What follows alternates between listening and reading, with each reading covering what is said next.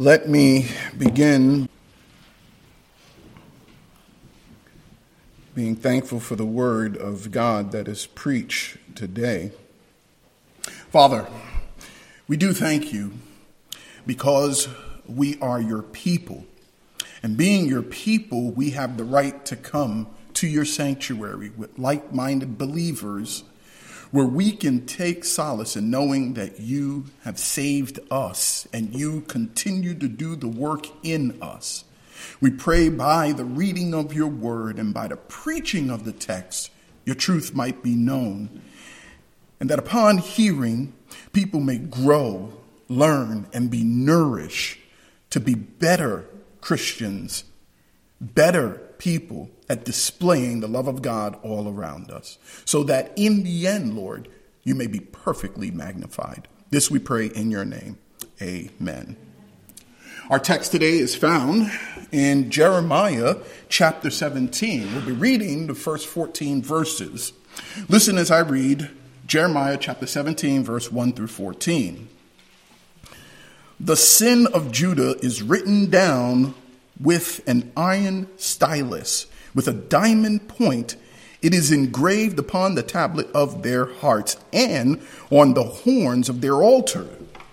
As they remember their children, so they remember their altar and their Asherim by green trees on the high hills.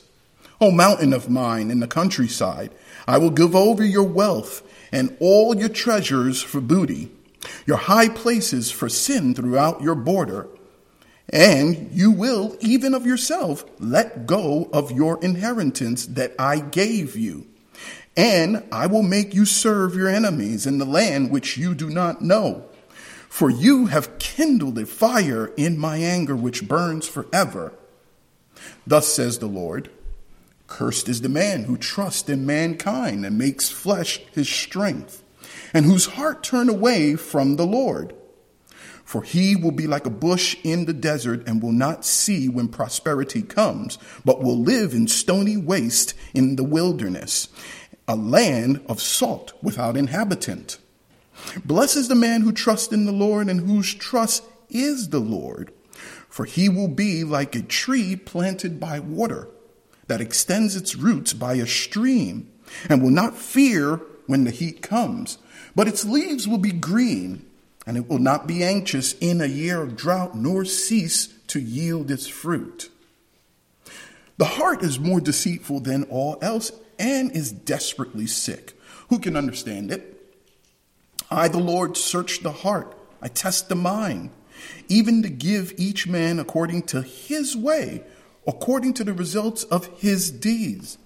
As a partridge that hatch eggs which it has not laid, so is he who makes a fortune, but unjustly. In the midst of his days, it will forsake him, and in the end, he will be a fool. A glorious throne on high from the beginning is the place of our sanctuary. O Lord, the hope of Israel. All who forsaken you will be put to shame. Those who turn away on the earth will be written down, because they have forsaken the fountain of living water, even the Lord. Heal me, O Lord, and I will be healed. Save me, and I will be saved, for you are my praise. Well, as you've heard earlier, our pastor is away. He's out of state in Maine officiating a wedding.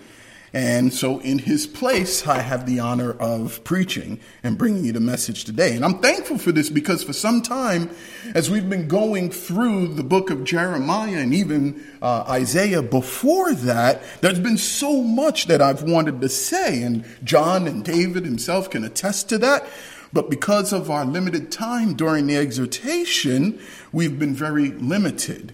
But today I get to share much more, and so I pray that you might be blessed by what I share. Now, when we look at our text, Jeremiah 17:9 says, the heart is deceitful above all things and desperately wicked. Who can know it? Now, I'm sure it'll come to no surprise that you know that I affirm this as well as the leaders affirm this, that the heart of man is desperately wicked. In fact, I'm sure that most of you also affirm it because this is what the scriptures confirm. And of course, if you pick up the local paper, if you watch the local news, there's no shortages of this on full display. Some of the most egregious acts have been committed just in the past few weeks that supports this truth. There are no shortages of reports of theft, of rapes, murders, lies, scandals, as well as new inventive ways of deceit. When these things happen, what is on display is the natural disposition of every single man, woman, and child on earth.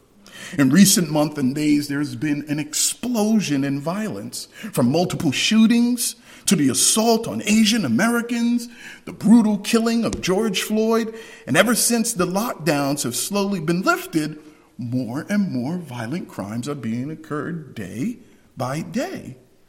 If you need more evidence that the heart of man is desperately wicked, you can even find this among professing believers, because they also commit equally brutal acts. I want you to consider this. Consider the events surrounding the First Baptist Church of Crabapple in Milton, Georgia. The First Baptist Church of Crabapple is a church of believers similar to us.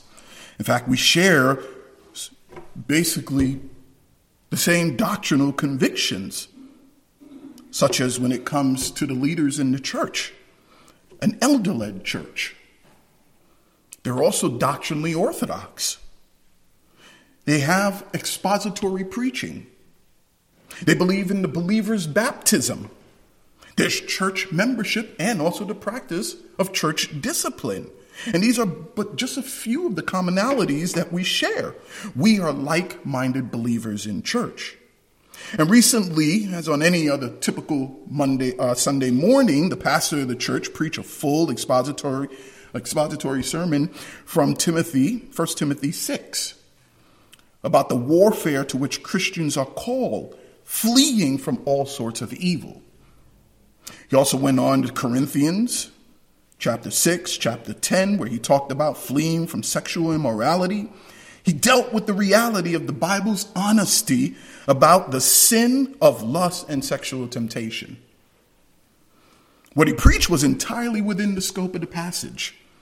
It's entirely in keeping with the Christian tradition. It's entirely faithful to the scripture and doesn't include any kind of teaching or any kind of application that in any way could be understood as justifying anything ungodly and certainly anything violent, which is what made what happened next so egregious.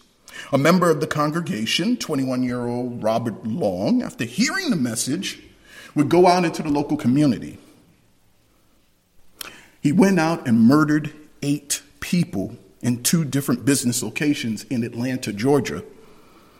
You might remember this if you haven't lost track based on the amount of mass shootings we had since then, as the Atlanta spa shootings. The situation actually could have been a whole lot worse. But thank God Robert Long was apprehended on his way to Florida in an attempt to wreak havoc on other spa businesses. Robert Long would later fully admit to carrying out this murderous rampage, and he had given the reason for this, that it was linked to his sexual struggle and his sexual temptation. His motive was carried out as an attempt to remove a source of temptation. Think about that. In the wake of this heartbreaking event, there are a lot of questions from the world which has its own set of answers, and questions from the body of believers that we only will find guidance in the scripture. Today, I want to address just the body of believers as we consider some biblical principles for Christians to consider about the struggle with sin. Because if we don't consider the reality that Christians, not just some Christians, but all Christians deal with sin and struggle, it can lead to a false understanding. which can in turn lead to tragic results. Results when those false understandings are put into action, just as in the case of Robert Long. After the events of the multiple murders committed by Robert Long, the First Baptist Church of Crabapple held a members' meeting where the action of Robert Long were denounced as unchristian, and he was stripped of his church membership. His actions prove he was not a Christian, and by stripping him of his church membership, the body of believers in that local congregation were declaring that he is to be no longer considered a regenerate Christian. It's not to be understood that he was ever one and that he lost it based on the actions he committed, but that he had demonstrated through his evil act that he was never a believer in the beginning. He was a false convert. And obviously, in keeping with the faithful teaching of Scripture, this was the correct thing to do. And had something like this occurred in this local body of believers, certainly this evil act would have been dealt in the same way. We would have stripped you of your membership, and we would have denounced you as a false convert. The Apostle Paul says in 1 John chapter 2, verse 19, they went out from us, but they were not really of us. For if they had been of us, they would have remained with us. But they went out so that it would be shown that they all are not of us. When Robert Long left the service and committed these wicked acts, he was shown not to be of us. And that was very clear. Let's look at our text. The outline of our passage found in Jeremiah chapter 17 can be divided into 5 sections addressing the heart. Verses 1 through 4 addresses the hardened heart. In the ancient days, if you needed to inscribe writing in stone, you needed a tool that was much stronger than the stone itself. In this case, the stone tablets to be written on are the hearts of the people of Judah. And only an iron diamond tip pen can write on them. And what is written on them, on their hearts, are the records of their sin of idolatry. In verses 5 through 8, we see what's addressed here is the trusting heart. It depicts the difference between those who do and those who don't trust in God. One is cursed because he trusts in everything else but God. The other experiences the blessing of God because he firmly has set his heart to trust God for everything. And in verses 9 through 11 addresses the tested heart. Perhaps the people of Judah thought that God is like any other man or idol, lacking the ability to know the innermost secret thoughts and plans of a person, and instead relies on outward appearance. But no, not God. He not only knows, but he searches the entirety and tests the entirety of the heart. And based on these results, he rewards according to the deeds of good and evil. The tested hearts of the people of Judah have been found to be desperately sick. In verses 12 through 13, we see that the Lord is our hope. The only hope man has is to place his faith and trust in the Lord. God is our sanctuary and our place of rest and hope, whom without we are doomed to despair. And then in verse 14, we see what's addressed is the Lord, our healer and salvation. This is in recognition and declaration that only God can heal and save. It's a sovereign action only God can perform. Now, as we begin to consider the struggle with sin, let's look at a key verse. Jeremiah 17:9 says, the heart is deceitful above all things and desperately wicked. Who can know it? Biblically speaking, the heart consists of the will, emotion, and intellect. And it is the human will, emotion, and intellect which governs our actions. But in our fallen state, represented as the heart, all of these faculties are broken. They're defective, and they suffer from an incurable condition. It is captive. It's held prisoner by sin. And without God's intervention, there is no hope. So today, biblically speaking, it's correct to say that the human mind is the most wicked thing on the earth, and there's no medical or therapeutic help for it. Only the sovereign work of God can heal it and cure it. While Jeremiah 17:9 is an often familiar passage to quote about the natural disposition of the heart of man, it's important that we properly understand this text so that we don't live in despair, thinking that there is no hope. Hope that only the believer can experience. What do I mean by this?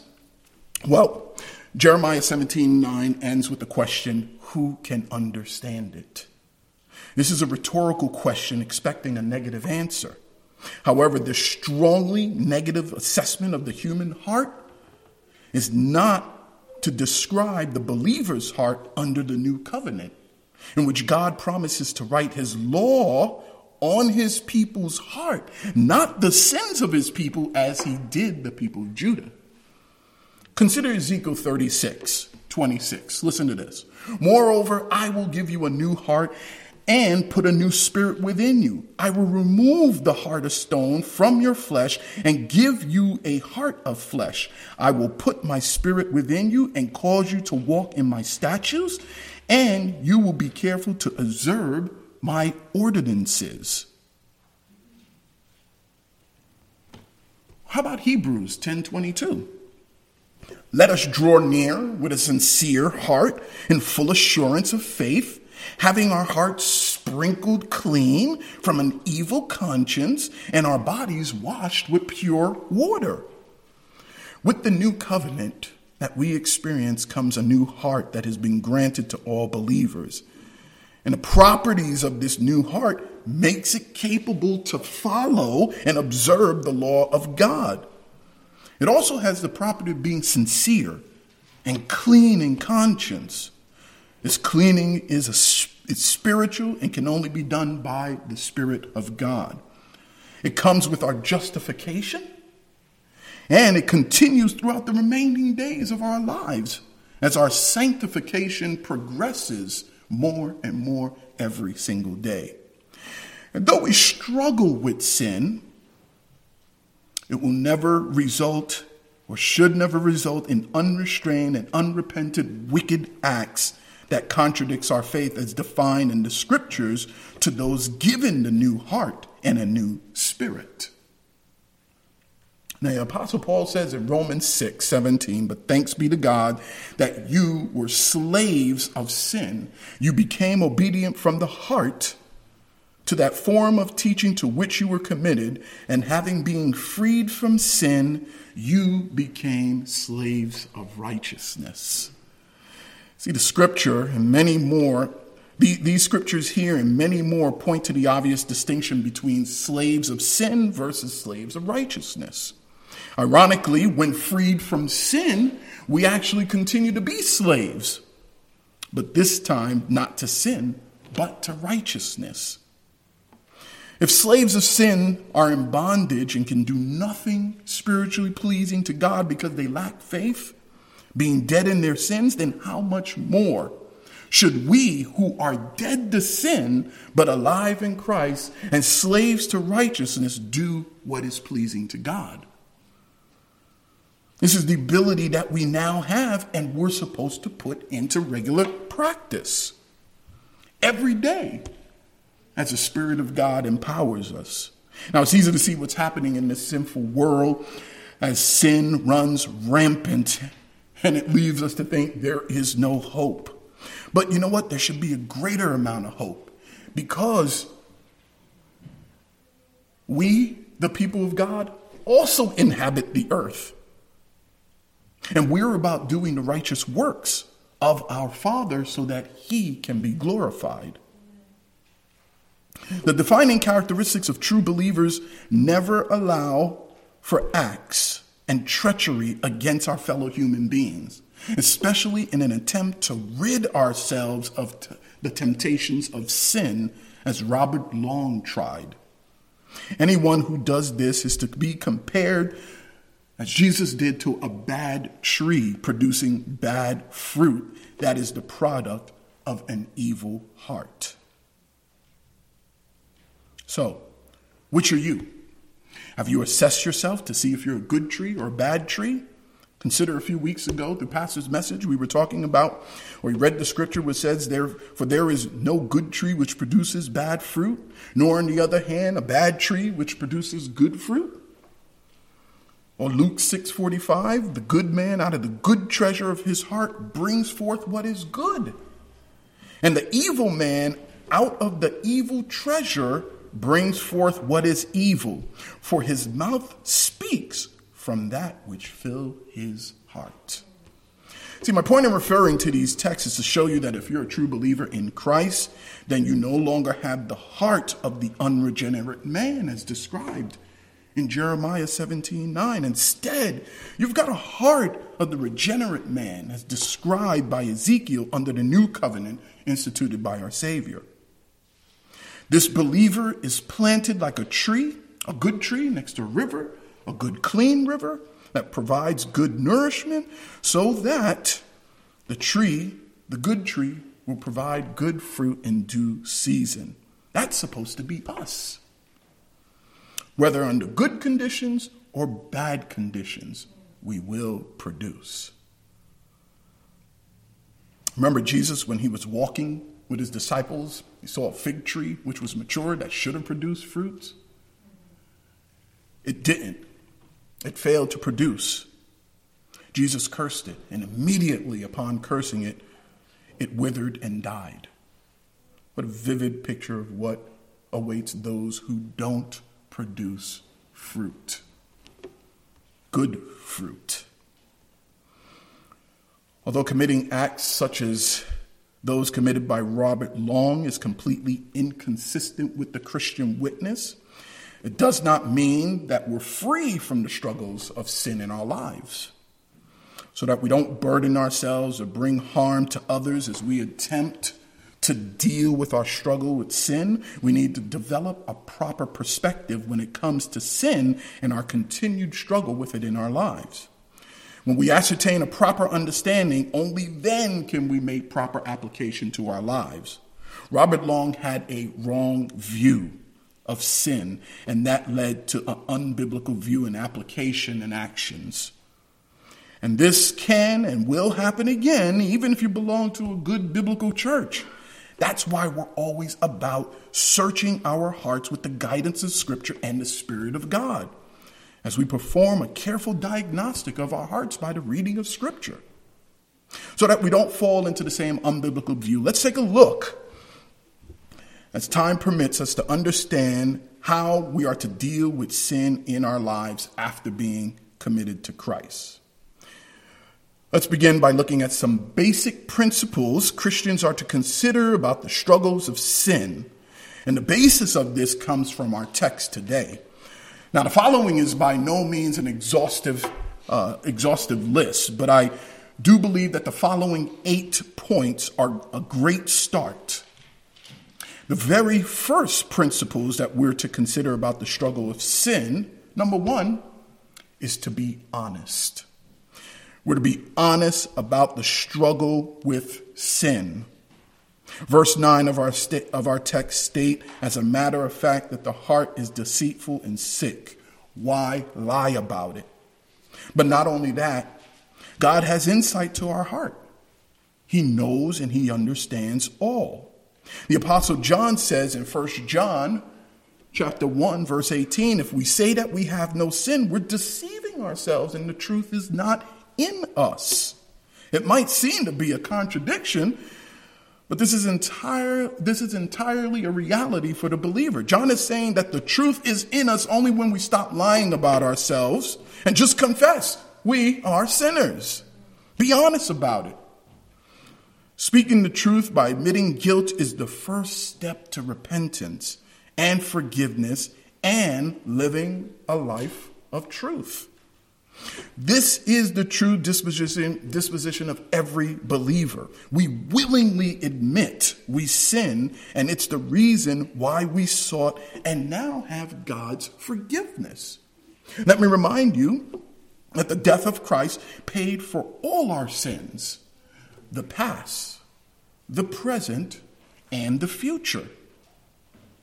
Consider 1 John 1:9, the next verse. If we confess our sins, he's faithful and righteous to forgive us of our sins and to cleanse us from all unrighteousness. Did you notice the plurality of sins? The believer knows he's a sinner who daily needs the grace of God. And thus when he sinned, God is faithful to forgive him and cleanse him. It's a process that makes us grow closer and fonder and more dependent on God every single day. If we are believers in Christ, then we are joined to him, and those joined to him can't be joined to sin. We have the Spirit of God in us, therefore we have help. It's the very help that Jesus promised that he would send us to guide us in all truth, his very own Spirit. We can also find help in the body of Christ. These are his people joined together in the Spirit of truth. So let's be honest. We all struggle with sin. To say the opposite is to declare premature victory.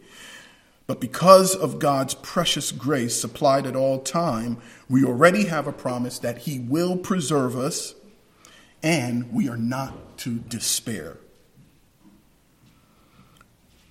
Continuing with the Apostle John writing, he says in 1 John chapter 2, "My little children, I am writing these things to you so that you may not sin. If anyone sin, we have an advocate with the Father, Jesus Christ the righteous." Is that not wonderful? When I was growing up, I thought that if I should ever need legal representation, you know who would I want on my side? Perry Mason. Man never lost a case. As a believer, I now know that Perry Mason just can't do the job. I need more than him, but I've got something better than him now. I've got Jesus Christ, the Savior. Amen? Point number 2. Don't hide behind therapeutic or euphemistic labels. One of the things that come up in the life of Robert Long is the fact that the pattern of sin in his life is described as an addiction. Long has described his addiction as a sexual addiction. But let's be clear, this word is not in the Bible.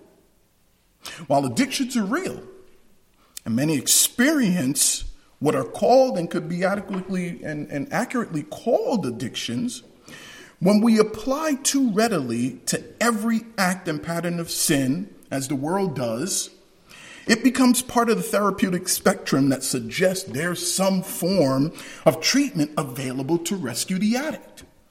Now, I'm the furthest thing from a medical doctor or an expert in any kind, and I don't pretend to be so, but I do know this. The reality is that therapeutics are not the rescue when it comes to sin. Only Christ is. Look at verse 14 in our text. "Heal me, O Lord, and I shall be healed." There's no pill that we can take. The only treatment, the only cure is Jesus Christ. Cry out, "Heal me, O Lord," and he will heal you. As far as the scriptures are concerned, sin is a disease that leads ultimately to death. And I've yet to hear anybody proclaim that they've found the cure to death. Only God has that ability. Only Christ offers the cure to death. While addictions are real, here's the thing. They are just simply symptoms of the real problem, sin. Point number 3. Another point that we should consider about the struggle with sin is recognizing the enemy. This is really, really important. I see believers failing to consider this too often. Your enemy is never, ever another human being, particularly in your struggles with your own sin. There are enemies that are listed in the Bible. Perhaps we can put them under two categories: external enemies or internal enemies from within. The external enemies are those, as we saw in Luke 6, but a few weeks ago. These are enemies only because we love Christ. It's the source of our persecution for being righteous believers. But as we read, what are we told to do? We're told to love them, to do good to them, and to pray for them. Then, of course, there's Satan, the accuser, who's looking to sift us and to find any little morsel he can use against us. He'll try to sow doubt, confusion, dissension, temptation, and lies. This is the reason for the Apostle Paul's instruction in Ephesians 6 that we should put on the full armor of God, which is the word and the truth of God. But even he is not the single most dangerous enemy. There's somebody more insidious.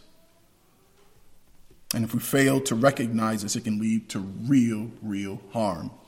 You woke up with this enemy today. You saw this enemy in the mirror. You had breakfast with this enemy. Perhaps you're sitting with this enemy right now. No, this is not your kids or your spouse. The enemy is yourself. First, notice that as we've been going through Jeremiah and Isaiah, even before that, the people have been constantly warned and given chances to repent of their wickedness. Their wickedness resulted in the mistreatment of others by stealing, by abuse, to the most evil act of rejecting and exchanging God to serve dumb idols. Paul recognizes this. In fact, nowhere do you find a mention of Satan amongst the problem that the people of Jeremiah is having. He's not the principal enemy. Instead, it's the people themselves. God's own people don't need help to sin. They do it all on their own, right? They own it. We own it. Paul recognizes this in the 7th chapter of Romans, as he says about the inner struggle that he and all believers have with sin. Now, Paul's been converted. He's been given a new heart and a new spirit, as we have. God is at work in him, but there still is sin that remains. Where? In these mortal bodies of our flesh, and is the reason why we still wage war. Listen to Romans chapter 7, verse 17 through 20. So now, no longer am I the one doing it, but sin which dwells in me, for I know that nothing good dwells in me. That is, in my flesh, for the willing is present in me, but the doing of the good is not. For the good that I want to do, I do not do, but I practice the very evil that I do not want. But if I am doing the very thing I do not want, I am no longer the one doing it, but sin which dwells in me. This is the very real battle that continues as part of our sanctification. A battle that we wage by denying the flesh so that the spirit may grow stronger and stronger.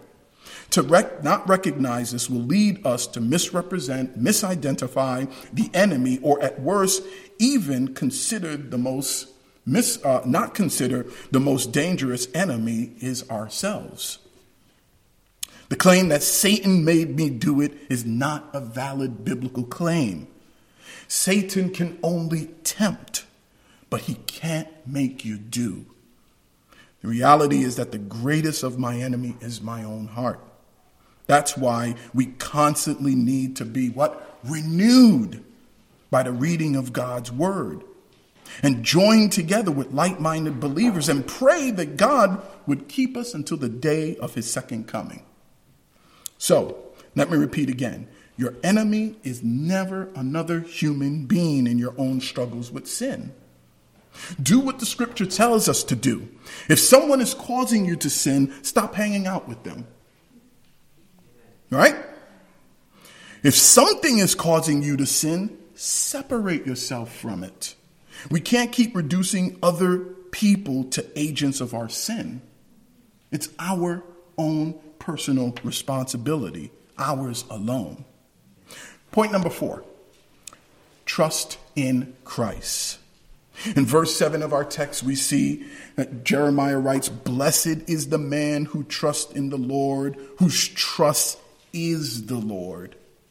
Trust in Christ alone. If you're truly a believer, you will have the very real assurance from God that in Christ, he will sustain you to the end. God promises to preserve you by his grace. As he told the Apostle Paul upon his constant request to rid him of a thorn in the flesh, God simply said, "My grace is sufficient." There's a purpose in our struggle with sin. God allows it to perfect us, and this will continue to the day that we die. But he also promises this: when we die, there is no more struggle to be had. Praise God. So, trust in Christ. To not trust in him is to deny his power and assurance and instead give in to despair. Our struggle is never too much for God to provide what we need. In him, we are eternally secured. Point 5, don't blame others for your sins. Even as I said earlier, we need to recognize our true enemy. I need to expand this just a little bit more. One of the twisted thinking in Robert's long mind is that he needed to remove temptation by turning murderous. He did what we are called specifically not to do in Scripture. Had Robert Long been a true believer, he would have adhered to what verse 5 affirms about sin. In Jeremiah chapter 17, verse 5, what did we read? "Thus says the Lord, cursed is the man who trusts in man." This is something that's been personalized. In verse 10, God is to give every man according to his way, according to the fruits of his deeds. We do not blame others for our sins, and we certainly don't become their judge, their jury, and their executioner. Regardless of who that might be or what pattern of sinful trade or production or any other trade that makes engaging in sinful practice possible. Now, what we can do instead in our form of government is oppose by elections, sponsoring laws, or with other means of legislation to protect ourselves, but we never turn murderous.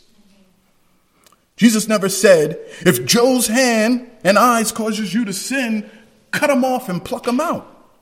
No, but instead in Matthew 18, he said, if your foot causes you to stumble, you cut it off and throw it away. If your eyes causes you to stumble, then you throw it away.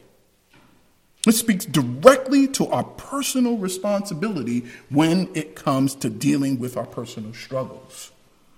So above all else, do not harm anyone. Don't even harm yourselves in your struggle with sin. That goes against our biblical worldview. Here's the 6th point. Go to the church for help, your church. God provides help through the fellowship of believers, the church. If you're having problems, find a good church and become a member. It's the way God intended us to grow and to mature and to have accountability. In verse 12 of our text, we read, a glorious throne is set on high. From the beginning is the place of our sanctuary. Going into the sanctuary where God resides is where the people of God congregate and find their refuge.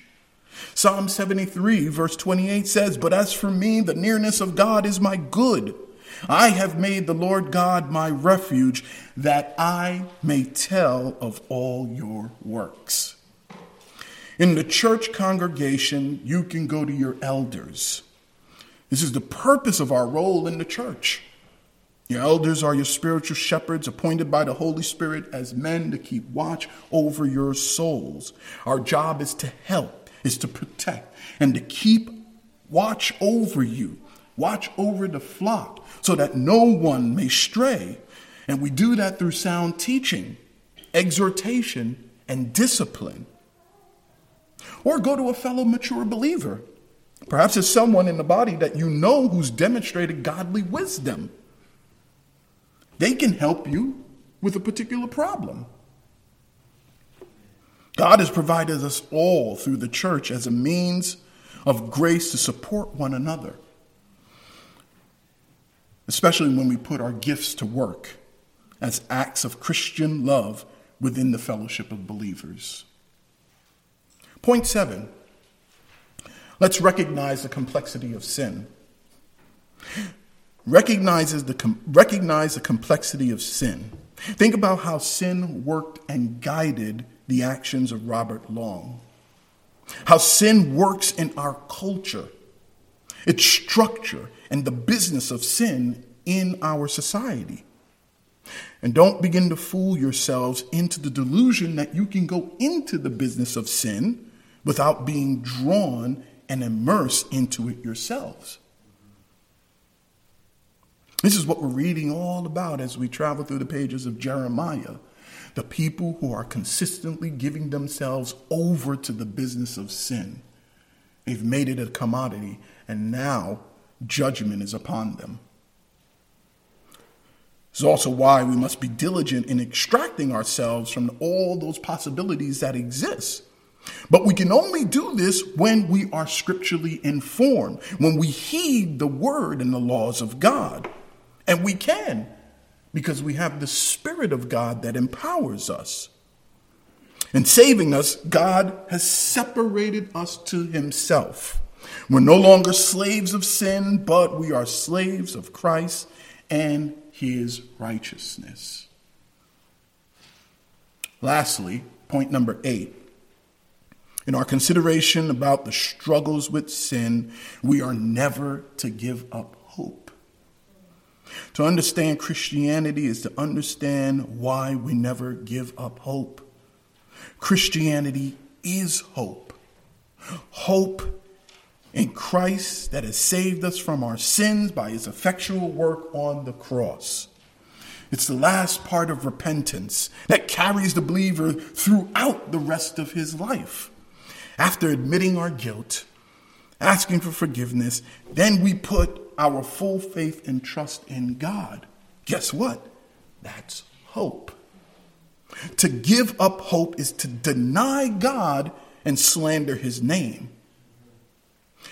Our hope is that with the second coming of our Savior, we'll be transformed into his likeness and finally experience, with our new hearts and mind joined to our new bodies, perfection for the rest of eternity. Let's remember Jesus did accomplish his mission. He came to seek and save the lost, and he did. We can agree and believe, as this is affirmed by Jeremiah's prayer at the end in verse 14, "Heal me, O Lord, and I shall be healed. Save me, and I shall be saved, for you are my praise." Amen. Father, we are so thankful for your word of truth. We are so thankful that indeed, upon calling out after realizing how sinful we are, desperately wicked, that you have saved us.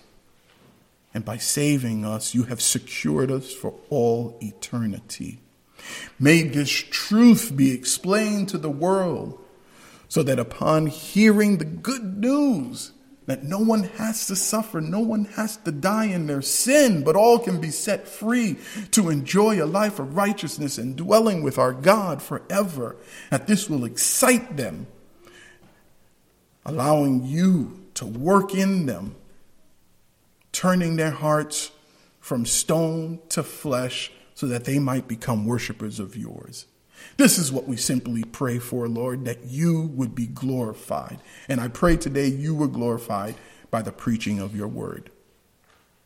In your name we pray. Amen.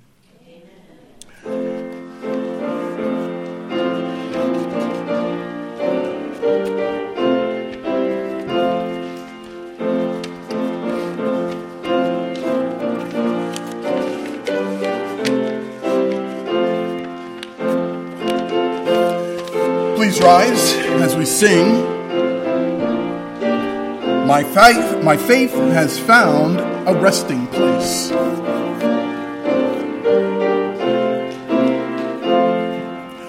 My faith has found a resting place, not in device nor creed.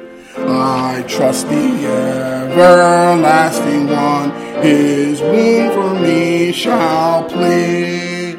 I need no argument, I need no other plea. It is enough that Jesus died and that he died for me. Enough for me that Jesus saved is in my fear and doubt. A sinful soul, I come to him who never cast me out. My heart is leaning, I need no other plea. It is enough that Jesus died and that he died for me. My heart is leaning on the word, the written word of God. Salvation by my Savior's name, salvation through his blood. I need no other argument, I need no other plea. It is enough that Jesus died and that he died for me. My great physician heals the sick, the lost he came to save. For me his precious blood he shed, for me his life he gave. I need no other argument, I need no other plea. It is enough that Jesus died and that he died for me. And now I pray that you go in the peace of God, being the light to the world, the salt to the earth, so that upon hearing the good name of our Father, others may join in the family and share the cherishing love that God has provided for all his people. Go now in the peace of God. Amen.